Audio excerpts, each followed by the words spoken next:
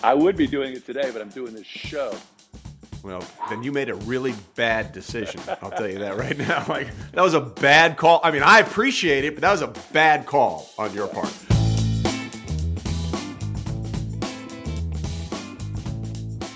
Hey, everybody. What's up? Trey Wingo here. Welcome into the season finale of Half Forgotten History. And if we're going out, we want to go out with a bang, and we brought in a big name. Yeah, that's right. We've got a Manning on the show. No, not Peyton Manning. I mean, that guy's doing everything from bar mitzvahs to mall signings. So he's the easy get.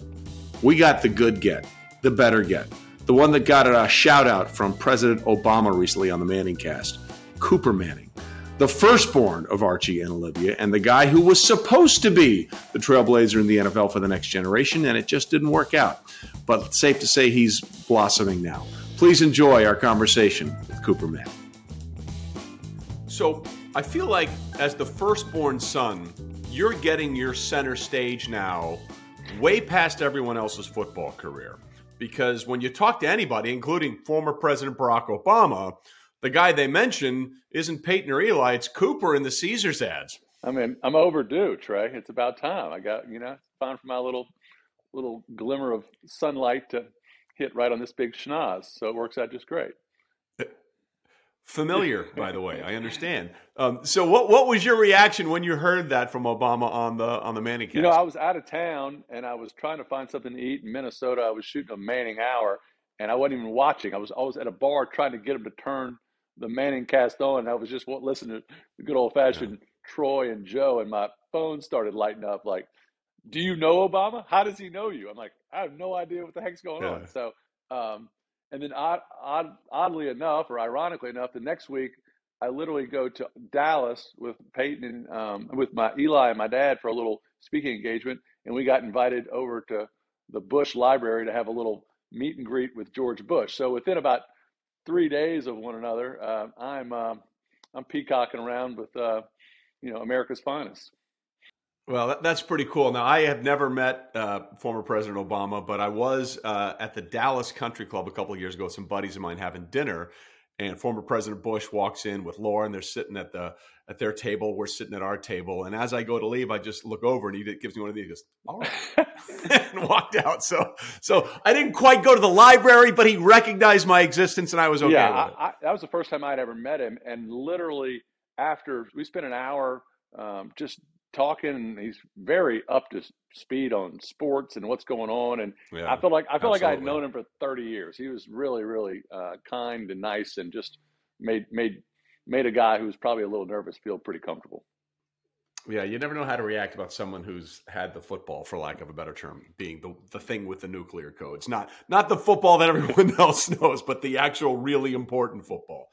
Speaking of that, let's go back to the beginning, because you were the firstborn of this sort of, hierarchy of the quarterback Hall of Fame family that we're dealing with your dad and Peyton and Eli. What was it like for you? Because I've talked to Eli on this podcast before, and he's like, I never really saw my dad play. He's like, to me, he was the radio guy, and I saw, I remember him being on the radio. I never really saw him play. So what was it like for you being the firstborn and seeing the things that your dad was doing? It was a great way to grow up. It was fun. I mean, I think we quickly realized, at least I did, that my dad did something differently than my friends, parents. When people are asking for autographs at lunch, you kind of get a sense that my dad's not a doctor or a lawyer, because those guys weren't getting quite the attention they probably deserve. But we went to practice a lot. We would go and I think probably we were not supposed to be there a little bit. I mean, we would always go to Saturday practice.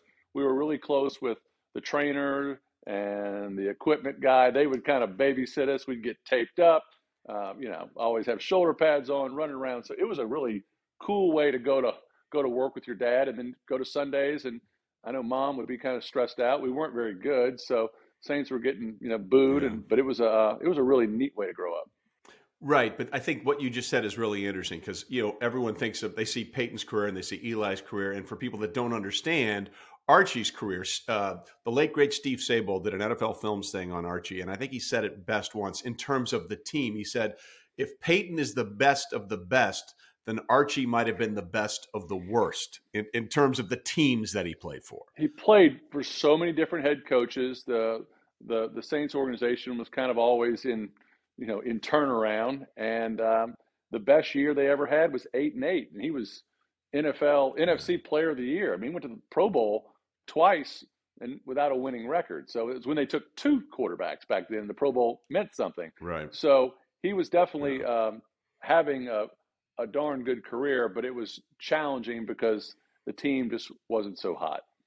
Did he ever sort of relay some of that frustration to you, or did he try and shield you guys from that completely? He was pretty good about not bringing that home. I mean, I know he was frustrated. I know he's a competitive guy, and he's still a competitive guy. It doesn't matter what you're doing. But I know it killed him inside, but he was definitely I never knew him anything but the kind, sweet dad I'm lucky to have. Yeah, he's always been great to me. So he's been fantastic. So when did you start to think, okay, my dad played, I'd like to think about playing football? My dad was great about playing sports with us, whether we were, shooting hoops in the backyard or, I don't care if it was t-ball, softball, tennis, golf, football. We were always, his time at home leisurely was outside playing. It was not video games. We had a big yard across the street. A buddy of mine had a yard, and it was kids playing, and either my dad was filming or he was permanent quarterback. So sports were important to us, and the goal of my life, and since I was, 4 or 5, was to try to play college football. That was about the coolest thing someone could do, and that was about as far of a dream as it could be to play college football somewhere. And we grew up, I think sometimes maybe those days of my dad at Ole Miss were put on a little higher pedestal because they were winning and they were good, and he was up for the Heisman Trophy and he was an All-American. Right. And the Saints, the pro was challenging and harder. So the idea of getting to college at the time might have been even more of a higher mountain to climb. But that was the goal in life, and we always wanted to play sports, and football seemed to be the kind of the leader in the clubhouse. Well, it was interesting watching the Book of Manning because he did film everything. And was Peyton really that whiny? Like, was he really that whiny all the time? It's funny. Peyton gets so frustrated because he's like, at what point does Dad drop the camera and maybe tend to the son who's getting his head beat in by his older brother? No, don't want to miss this. This might be on a documentary one day. Well, Cooper is just kicking him in the ribs as hard as he can at 6, kicking the 4-year-old. But there was that old school. I'm sure you remember those cameras weighed about 200 pounds. You brought the actual physical. Put the VHS in and stuff. The cable and the thing off the shoulder. So it wasn't really easy to go ahead and press pause and deal with it. It was like you were truly an equipment man. So it's like, look, unless there's blood and guts, I think I'm just going to keep rolling. Yeah, suck it up, Peyton. Come on, let's go. I'd like to attribute some of Peyton's toughness. I think Dad and I had a lot to do with that. Me beating him up and Dad just not letting it stop. Filming it. Yeah, Dad filming it. Right. It needs to be documented. So when you started playing, obviously at organized level, you thought, I got to be a quarterback because my dad was a quarterback, right? That was kind of the deal. I mean, we could always throw it pretty good, and I was always a quarterback at recess, growing up in lower school and what have you. So it was a natural progression into, Dad did not let us play tackle football until his rule was, you wait until play school football, which was started at 6th grade. And then he got traded to the Vikings, and I was in 5th grade, and we were going to move to Minnesota for the football season. And I checked into it, and we didn't want to go really. And I looked into it, and that school we were going to up in Minnetonka, Minnesota, Tanglin Elementary School, offered football in the 5th grade. And I became a Minnesota fan overnight. I said, I'm going, Dad. I'm going if I cut a deal. So he let me play tackle football in 5th grade, and it was a blast. So that was the beginning of it. And you played there, and then obviously you guys came back to New Orleans because you played at Isidore Newman, like Peyton and Eli, and Odell Beckham Jr., by the way, also an Isidore Newman graduate. So when did you realize, okay, like I love the fact that I can play quarterback and I want to be like my dad, but I'm not sure that's going to really work out. Right. So I played obviously fifth, sixth, seventh, eighth, ninth grade quarterback, and then as a 10th grader, I looked on the depth chart. There was a senior captain who's a good player who was a starter. There was another guy ahead of me who's a good friend, and so I kind of found myself, look, I don't want to just sit on the sideline. So I went out for receiver that year as a 10th grader and had a good year, had a productive year, and then the next year I really liked wide receiver. I guess I had spent so much time catching balls in the yard and running routes for my dad that I really kind of, I don't know, I really liked it more than the quarterback. And so that next year, I had a really close friend. I said, "You want to play receiver? You want to play quarterback?" He goes, "Like I'll play receiver." He goes, "I'll play quarterback." And we had a great year, and he threw me a bunch of touchdowns. And the next year was my senior year, and Peyton was coming up as a sophomore, and we got to play together, which was a blast. And Newman had not had great football teams. We had real good basketball teams. We'd won state championship my junior and senior year in high school, but football was kind of, we were middle of the road. And then that year, they changed the offense and started airing it out a little bit. And this is still when people ran it a little bit more than they probably should. And so Peyton, as a sophomore, was throwing to me, and I think he threw me 73 balls, and we got beat in the last seconds of the semifinals of the state championship. So it was a really fun year. Yeah, tell me about that. Like, how early did you guys realize when he was because he started as a sophomore, as you said, and you were a senior? Did you guys realize, okay, he might be really, really good at this? I think the first indication was when I was sending out my film to some coaches, and they go, "Yeah, that's a nice looking, 6'4", 185-pound wide receiver, but who's this skinny 160-pound guy putting it right there every time?" I'm going, "Wait, this is about me, guys." So, Peyton was driven. He's not a whole lot different than he is there. He was hard headed and tough, and wanted to be great. And so he wasn't a guy who was running around all over the place, but he was very accurate, and he was probably 160 pounds. So, no one ever bets on a guy who's 160 pounds that this is going to be a fantastic player. But anybody that knew anything about football, which is usually not very many people in a high school stadium, could tell they were onto something.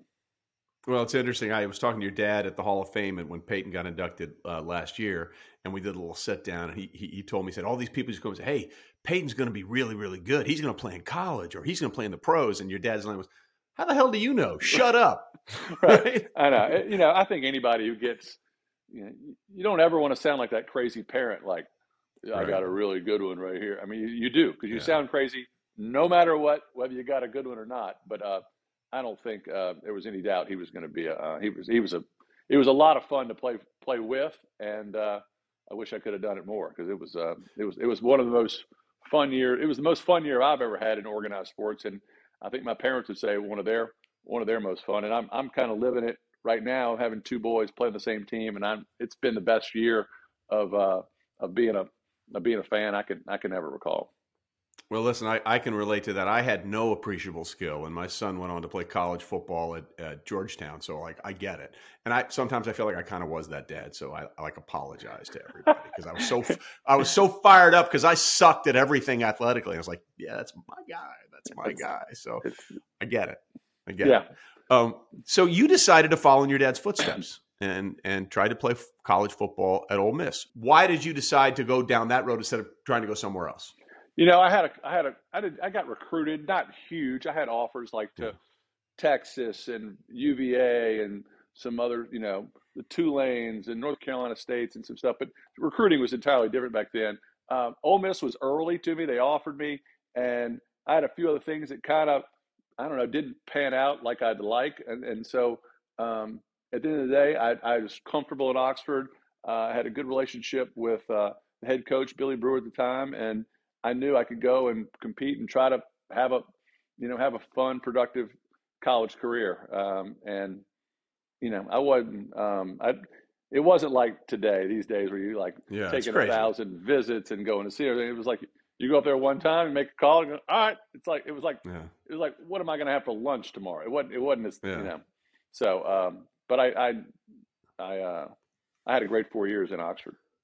Yeah, it's interesting that you mentioned Texas. We'll come back to that a little bit later, because that has another thing to do with your family. Well, I can tell you, I got offered. It's funny. I got offered a scholarship for Texas, and I was going on my visit. And on the Wednesday before my Friday visit, um, they fired David McWilliams and hired David John Mackovic. McWilliams.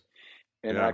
I said, Coach, Coach Mackovic, I called. He called. I said, I'm supposed to come here in 2 days. What am I supposed to do? And he goes, well, we got enough slow, tall white receivers right now. We might take a look around. I went, I get it. Yeah. So I got to put Yeah. that on pause, and that made the Ole Miss offer look a lot more intriguing. Yeah. So people might not even know this part of your story. So you go to Ole Miss and you're going to be a wide receiver. And very early on in practice, you begin to notice some things that aren't right. How early on did you feel like, wait a minute, something's not working here? Well, I had a little surgery in the spring of my senior year, and I started losing feeling in my hands, in my fingers, like kind of pins and needles and numbness, and lost a little strength.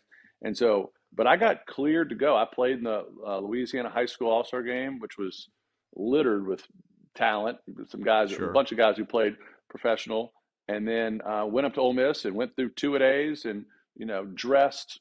I remember I dressed for a game, and then the trainer there just started kind of monitoring my situation. He's like, "This doesn't look right. Let's pull out here and go see some experts and look around." And then that's when they came to you know to the just kind of did some more MRIs and things on my neck, and realized that this wasn't something that was going to get better. This was something that was you're born with, that didn't didn't need to be. No one needed to be going across the middle or getting hit again. Otherwise, it Yeah. could have been far worse than we could ever even imagine.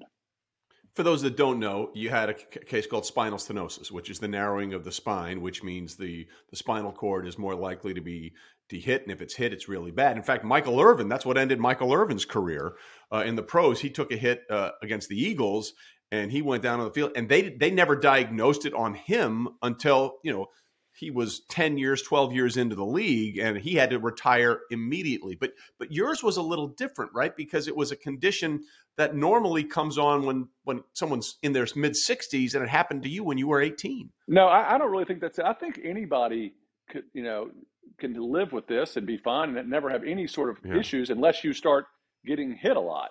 And I think that was Yeah. mine, was kind of wear and tear of football. So, I mean, if you're a lady down the street, or a guy who's a tennis player or a golfer, you live fine forever. You sometimes Yeah. might find out the hard way if you're, get into an auto accident or water skiing. So I was fine to do it. Football kind of started to banging around a little bit, and therefore the writing was on the wall. But yeah, Michael Irvin and I he got lucky and got 12 years Right. of pro football in, and I think he probably counts his blessings every day that he's walking around and feeling good. But they caught mine at 18 before my career even started.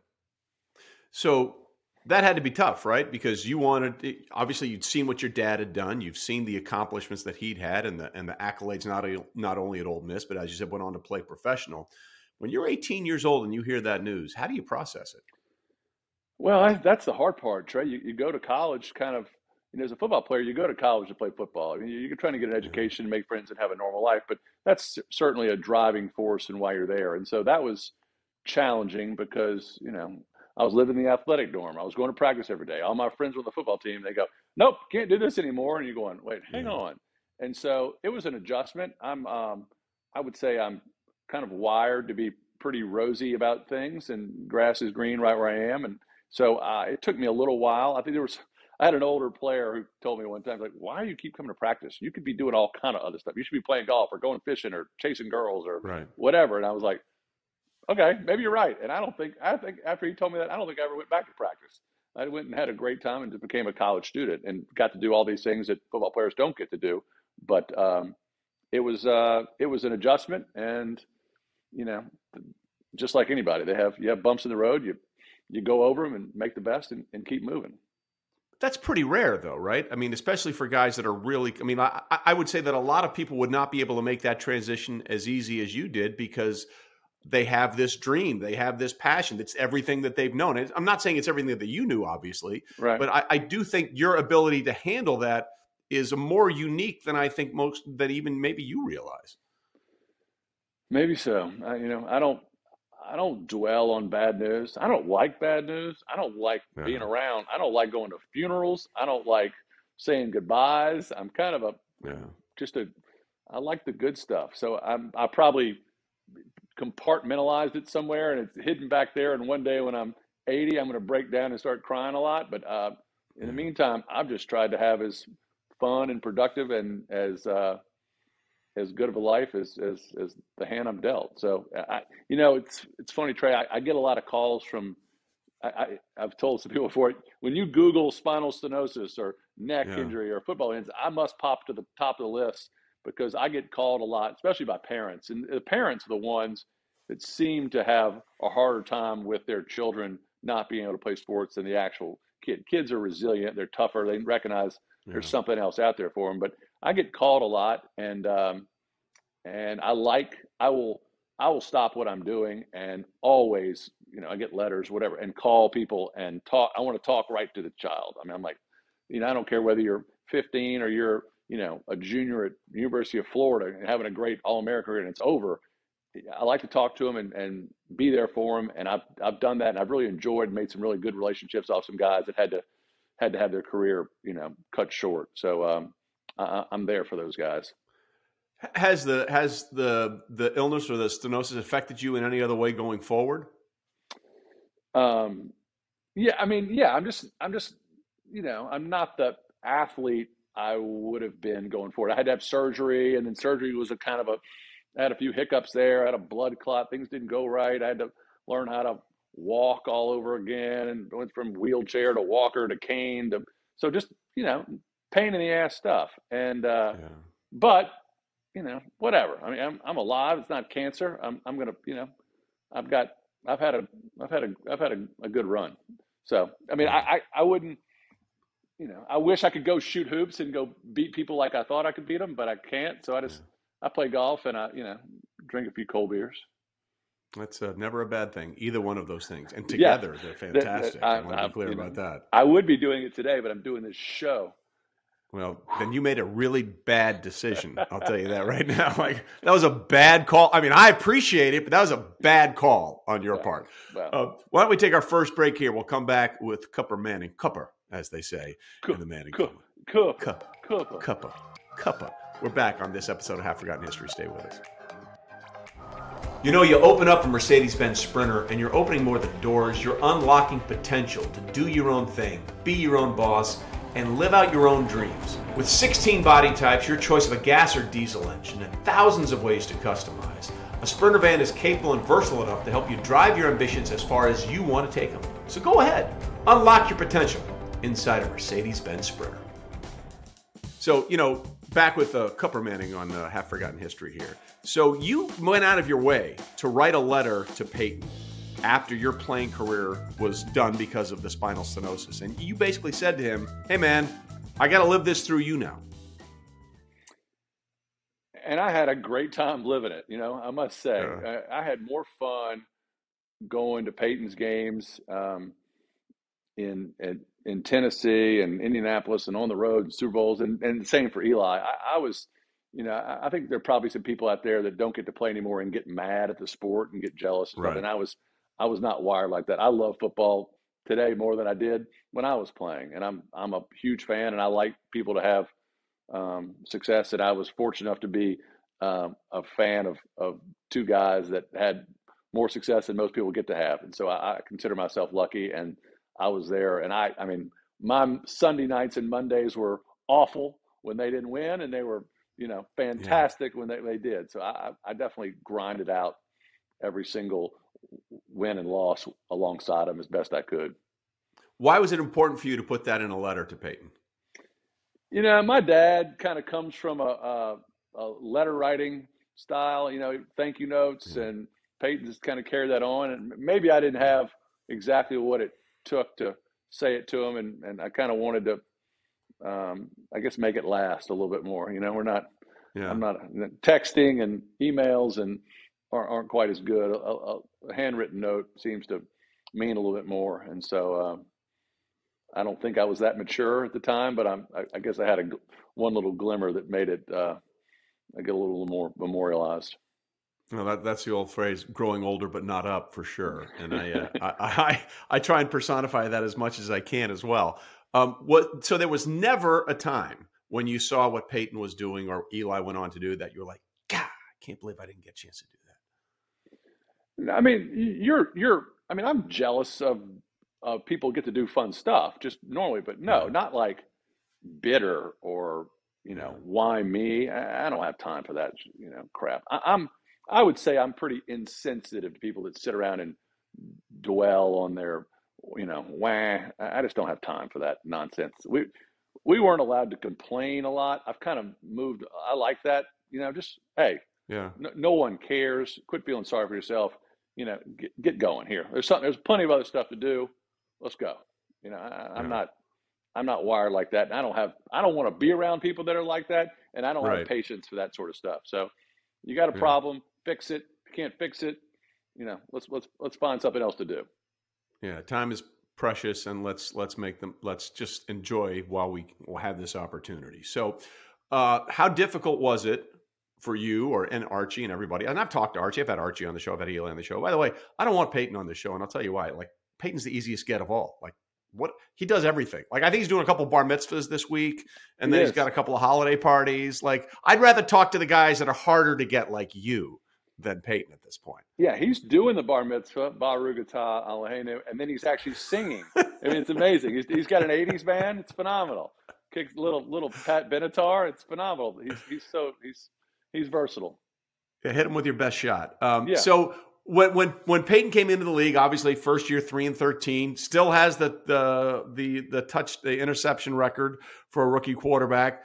And then then things start turning around in Indianapolis. But then comes the climate controlled quarterback narrative. As an older brother, like how protective, angry did you become of the narrative around Peyton? yeah. I would say I was pretty protective. But you know, it's funny. I'm having a flashback to that 3-13 year. The Saints were horrible that year. We had a Yeah, hurricane in New Orleans. Ellen and I go up to Indianapolis to go see a game, and they get beat by the Saints, that was probably one they were supposed to win. And we were kind of stuck in Indianapolis because there was weather issues in New Orleans. And he was so miserable to be around that we just flew to Atlanta and just rode out the storm there because I couldn't be around him anymore. He hated losing so much. That 3-13 year put some gray hair on Peyton, and then it was fun to flip it and go 13-3 the next year, and Edgerrin and Marvin get cranked up. But yeah, there was always. I mean, he didn't win a Super Bowl until the ninth year, so there was 8 years there of going. He's good, but he can't win the big one and all that stuff, which is just makes garbage. for good TV, I guess, or bad TV, bad radio shows. So yeah, just hot air. Yeah, it bothered me, and I would, you know, there was guys that were winning them that weren't doing very much. They weren't throwing for anything. They were handing off or completing, going 10 for 15 and winning games. That didn't seem like it was fair when it was kind of all on his shoulders. So yeah, I took it personally. And also, sort of, when Eli came into the league, there was a little bit of controversy about him as well with the whole Chargers thing and the draft. And he made it very clear that he didn't want to go there, and he took a lot of heat. Did you still feel that same sort of paternal or fraternal pride over him? Probably more so to Eli. Peyton and I are a little more peers, I would say. Yeah. Eli is certainly my younger brother. I mean, we're 7 years apart.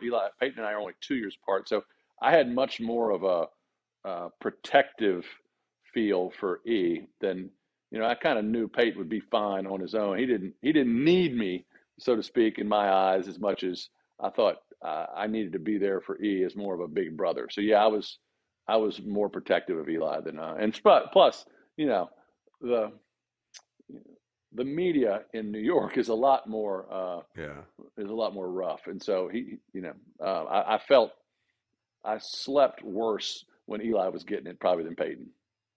Listen, I told this story. I had Eli tell the story when he was on the pod, but it's worth bringing up again because I just love it. It was a game where the left tackle for the Giants, can't remember his name now, broke his leg. He was there all the time, his rookie year. And Bob Whitfield had to come in, Hmm. long time left tackle. And he was a turnstile, basically. I think Eli got sacked or hit like 12 times in that game. And after the game, Bob Whitfield stood up and said, "Hey, man, this one's on me. the left tackle, he never gets hurt. I was up all night partying with girls. I didn't think I was going to play. Sorry, man, I wasn't ready. I'm ready to go. And Eli turned to Tim Hasselbeck in the quarterback room and goes, yeah, and I'm the bust, right? And I'm the bust. Yeah. It's funny how in the NFL in particular, I guess anywhere, no one really knows what's going on. I mean, there's so many things that are kept in-house that are secret, that what's going on. It's actually watching some of this HBO, these Hard Knocks. Oh my God. You do get a much better sense of what the heck's really going on in the locker room. And I'm not sure it's good for these players. But yeah, everything, there's a lot of drama and a lot of truths and then, hot air that comes out of there. But yeah, it's funny how much is not leaked out of this locker room until now. Yeah, well, now because the NFL knows it sells. Let's pull back the curtain, but not too much. But not too much. Let's pull back the curtain. Right. So for all those early struggles for both of them, take me through as an older brother to see what happened in back-to-back years. Super Bowl 41, Peyton finally puts everything to rest. Climate-controlled quarterback. It rained the whole damn game. He wins the Super Bowl. He gets MVP, and the very next year, Eli and the Giants sneak into the playoffs and take down the unbeaten Patriots, even though they lost the final game of the regular season for them to go 16-0. I've talked to Archie about this. In fact, I talked to him after the game in Glendale. What was it like as a older brother to see your two younger brothers do that in back-to-back years? Yeah, it was unbelievable. I was just so proud of them. Peyton, they had been close. You knew the Colts were good. And I guess in some ways there was some relief there on Peyton's side to have, just because they've been in the conversation so many times, and just validation that, all this, can't win the big one junk is over, put to bed. And, he's one of the greatest quarterbacks to ever play. And just, thank goodness, give him his notice. Eli and them, that was totally different because they kind of got hot late. They beat an unbelievable Cowboys team, maybe the best Cowboys team we've seen in the last 30 years. They were loaded. Yeah. And then, go up to Green Bay and sneak away. And then we're going to play the greatest team. We're 18-0. And we were at Super Bowl week was the most relaxing week of all time. Because hey, we shouldn't even be here. We're going to play this team that's so much better than us. And look, maybe we'll get back to one a while. There's no chance we're going to win this thing. So let's just kind of enjoy the week and, stress free. And then to sneak up and squeeze one out in that sort of fashion that was unbelievable. I mean, just, you couldn't, David, Goliath, all the the scenarios that it just wasn't supposed to happen. And it was phenomenal. I have a great picture of literally on the field after with Eli, and we're like, look like we're going to kiss. And I was just looking at each other's eyes, like a bunch of, both of us, are you sure this happened? Did this really happen? And and then to go ahead and both of them win another one was just insane. Yeah. By the way, I'm glad you mentioned that Cowboys team, because that team, I mean, in the first half of that game, they had 2 90-plus yard touchdown drives. No team that's ever had 2 90-yard touchdown drives up to that point had ever lost a playoff game before. Yet the Giants found a way to pull that one out. We talk. I've talked to a lot of people about seeing those back-to-back games. And Peyton and Eli used to always say, I hated playing each other. We hated playing each other in the regular season. What was it like as a big brother to watch those guys go against each other? I didn't like it either. I didn't even go. My mom was like, y'all, you should go. You should support them. I didn't go to any of those games. I bagged it. It was kind of awkward for them. You didn't know whether to cheer or how to do it.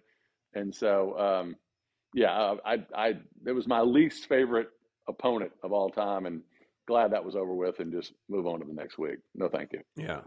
So when Peyton was going through his struggles, and he had the nerve damage in the neck, how much did you talk to him, and how much? I mean, I'm just because you sort of went through that same.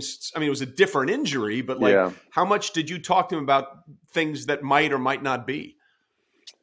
Not too much. Peyton, he's kind of self-sufficient. He leans on me for comedic advice, and was this, I got to do help me with this, or I got to roast someone, help me write that, or this, that, and the other, but not too much emotional, heavy stuff. I'm definitely the light the light stuff, you know. Well, that makes sense because the first time I ever met you in person, if I'm not mistaken, it was the last Super Bowl in Houston, and you were wearing a green suit and a hat with dollar signs all over it. It was just seemed like the right thing to do, Trey. Yeah, I mean, I can't blame you. You can't hide money. Not You can't against hide it, it. no. You can't hide it. Well, especially when you're wearing it, like that was a thing. Like it was you were literally wearing it. right. I had to walk around. It was whatever media night, but I think it was the That was still media day. Now it's become opening night. You know, right. the whole thing. Right. I needed some way to distinguish myself, and at least I had to go interview people. They sent me a microphone and a camera guy, and go get in front of anybody and ask them anything you want. I'm like, all right. Yeah. So I needed a little bit of a conversation starter. So it was a terrific outfit. It fits like a glove. It would be money. There's no question about it. So with everything that Peyton went through, and had to get rid of him, and I understand why the Colts let him go. Andrew Luck was sitting there. How much fun was it for the entire family after the beatdown in New York, 43-8, 2 years later, to come back and see him gallop out the way they did in Super Bowl 50? Yeah, you don't get to write that sort of your history there. Very few. No, and it was unbelievable. 18 years, and I was it was fantastic. I had the whole family there, and obviously, and everybody. My kids could really appreciate it. His kids could appreciate it. It was at the point in his career where it was just the perfect send off, and so I'm thrilled. That's why he ended his NFL career, and he hadn't slowed down since. And like literally, I think he was just booked for 3 more gigs. Which again, that's why I'm boycotting Peyton Manning on this podcast, because he's everywhere. He's too easy right now. He's just too easy. I'm going to tell him, and he will be furious. So yeah, of course. Someone should tell him he has children. Right. Might want to see them every once in a while. Might want to just say hi to them. Just, hey, I'm still here. Just want you to know I'm doing 73 different things, but yes, I acknowledge you guys. And then the way Eli went out, right? Like there was like, okay, is he going to go somewhere else after this whole thing had come and gone? I loved his line. Once a giant, always a giant, only a giant.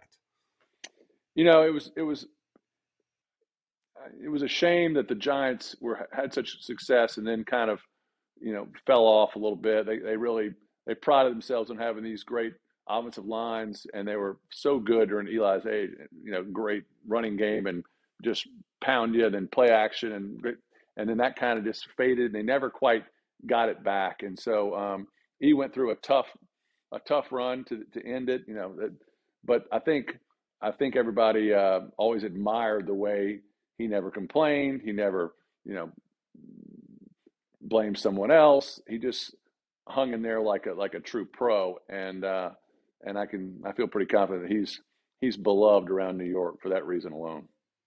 Yeah, and he's sort of been the lead on the Manning cast with the little jabs he gets at Peyton in almost every show. It was funny. We were doing a little speaking engagement the other day, and it was just Dad and Eli and I, and we were and someone goes, Archie, how would you describe Eli? And he goes, Dad's kind of hemming and hawing, and he goes, well, he didn't say much. Eli, I didn't think Eli got a personality. He was about 40. And I'm like, I go, Eli, how old are you? He goes, 41. I went, nice work, Dad. So, he has definitely come out of his shell. And I like how he kind of doesn't always know the difference between right and wrong on the air. And I guess we're seeing a side of him that he probably couldn't display in front of the camera, the microphone as a player. So he's hitting his stride. Well, listen, I got to give your dad all the credit in the world, because I told him this line because I used to do these whenever Peyton wasn't playing in the Super Bowl. I would do this Gatorade appearance with Peyton and Archie and Eli. And I always say, the rest of the NFL loves you, because if it weren't for you and Olivia, Tom Brady might have 12 of these things right now. And he sent me a clip of about a year ago. He's like, had to use your line. He said, as Trey Wingo once told me, Tom Brady might have 12 of these damn things if I didn't have 2 kids. Yeah, it's all Olivia. We all give all the credit to Mom. That's the way it works. But no, that's a classic line. He's quoted you on many occasions. So you're in good shape with Arch. They say if you reach one person, you've done your job. And speaking of kids, we need to talk about the next phase of the Manning legacy. Why don't we take our second break? We'll come back with Cooper Manning on Half Forgotten History right after this. as you said, you didn't get to play your career the way you wanted to. You lived it out through your two younger brothers who had stellar careers. And now along comes Arch, Arch Manning, your son, number one pocket passer in the NFL. I mean, excuse me, in high school and recruiting, all that kind of stuff. He's committed to Texas. When did you know early on that Arch may be the next thing in this family? Well, our Arch always liked sports and playing outside. He never was a video game guy. Kind of like we were wired. Yeah, Always get outside. You're bored, go shoot hoops. Go, yeah, I'll hit you fly balls. And so, he got to play. And again, he sixth grade football, tackle football was the first time. But they played flag football, and he threw a lot of touchdowns. I don't think he ever lost many games doing that. And then he had a fun from coaches who recognized he could throw it early and let him throw it in middle school, not just toss it to the fastest, biggest guy. And so he was really lucky in that he kind of came onto the high school scene, and there was really not a quarterback on the roster, so he got to start as a true freshman, which you don't get that right. chance no matter No, what. If there's a senior there, you're just kind of a backup guy and come and see. So that was really neat. I can remember him coming out for the spring. Yeah, it was in New Orleans. I don't know everywhere else. You have spring practice. So this is his eighth grade year of spring practice, and you have a spring game, kind of in spring practice of the game. And he had a really good day, threw a bunch of touchdowns, and then I remember I think his first pass of his entire high school career was like a 45-yard go route that went for 60, 70 yards. So he got off to a fast start and just but he was 160 pounds, like every yeah. other little 15-year-old out there. So again, I always had a feeling he could throw it pretty well, but I don't know if everybody else always noticed, or I didn't want to be the guy who was trying to you know point more attention to him. I was trying to kind of keep things relatively normal because I had a sense that it might get a little nutty after a while. Right. Well, especially like you said, how much different recruiting is now to when you were being recruited. How much sort of parental sort of arm embracing did you have to do to make sure, hey guys, let's just pump the brakes here a little bit. Well, the school did a good job of it too, and the coach said, "Look, let's let this could get way out of hand in a real hurry, And plus, you also didn't want to bring so much attention to him, where if it didn't work out, it was like he's a Right. bust before he's you know hit puberty. It's just Yeah. kind of silly for people to try to get too much attention. Oh, I'm in eighth grade. I got an offer. Well, that's not a good idea. Just keep quiet about it. Right. You can't do anything with it for 5 more years. So, um, Right. I you know I always thought he could throw it. He's a good athlete, and I'm glad he's getting a chance to go try to play college and have some fun. He's excited about Texas. That's where he wants to go to school. He loves the staff. He loves the guys on the team, and he got some really good guys coming with him. So I think there's a chance they could have a lot of fun, and I'm excited. He's excited. I'm glad you said that because we can't get the draft right. Okay, like half of the first round is going to be a bust, but you're telling me that when we got a 15-year-old, oh, that kid, he's going like the draft and the high school ranking is not exactly an exact science. That is correct. That's why I wanted to look, my wife and we tried to keep it normal. Let's have fun. High school's supposed to be fun. Do the best you can. Play with all these guys that are going to be your friends forever.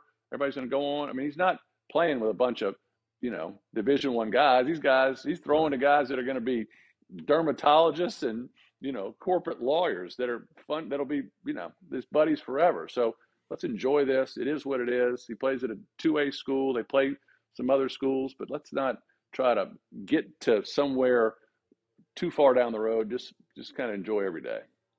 So were you surprised in the end it was Texas for Arch?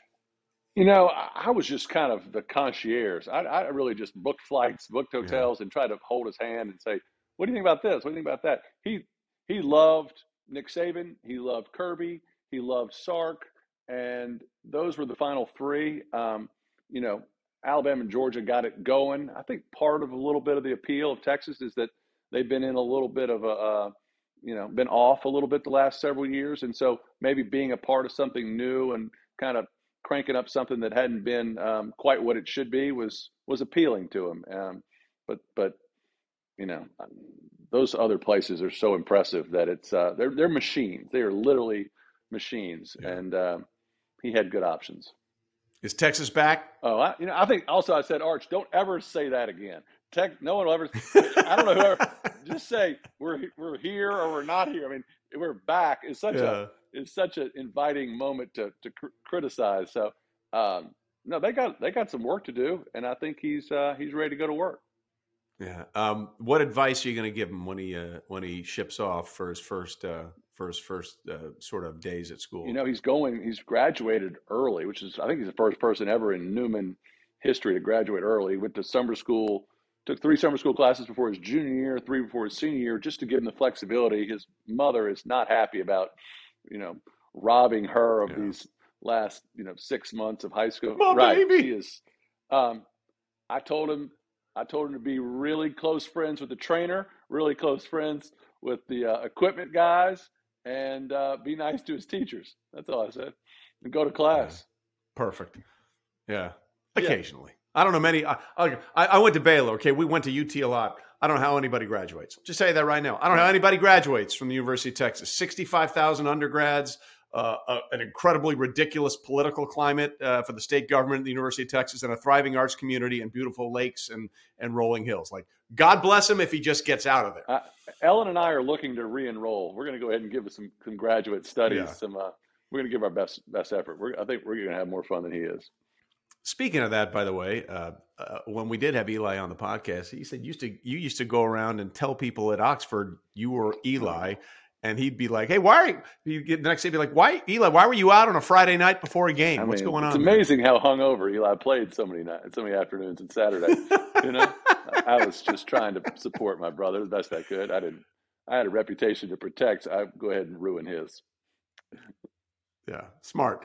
So who's the funniest of the three of you? Yeah, a comedian standoff, because everyone thought it was Peyton, right? Because he got all the commercials and all that kind of stuff. Then, as Archie said, we didn't find out Eli had a personality until he tried to try out for Penn State.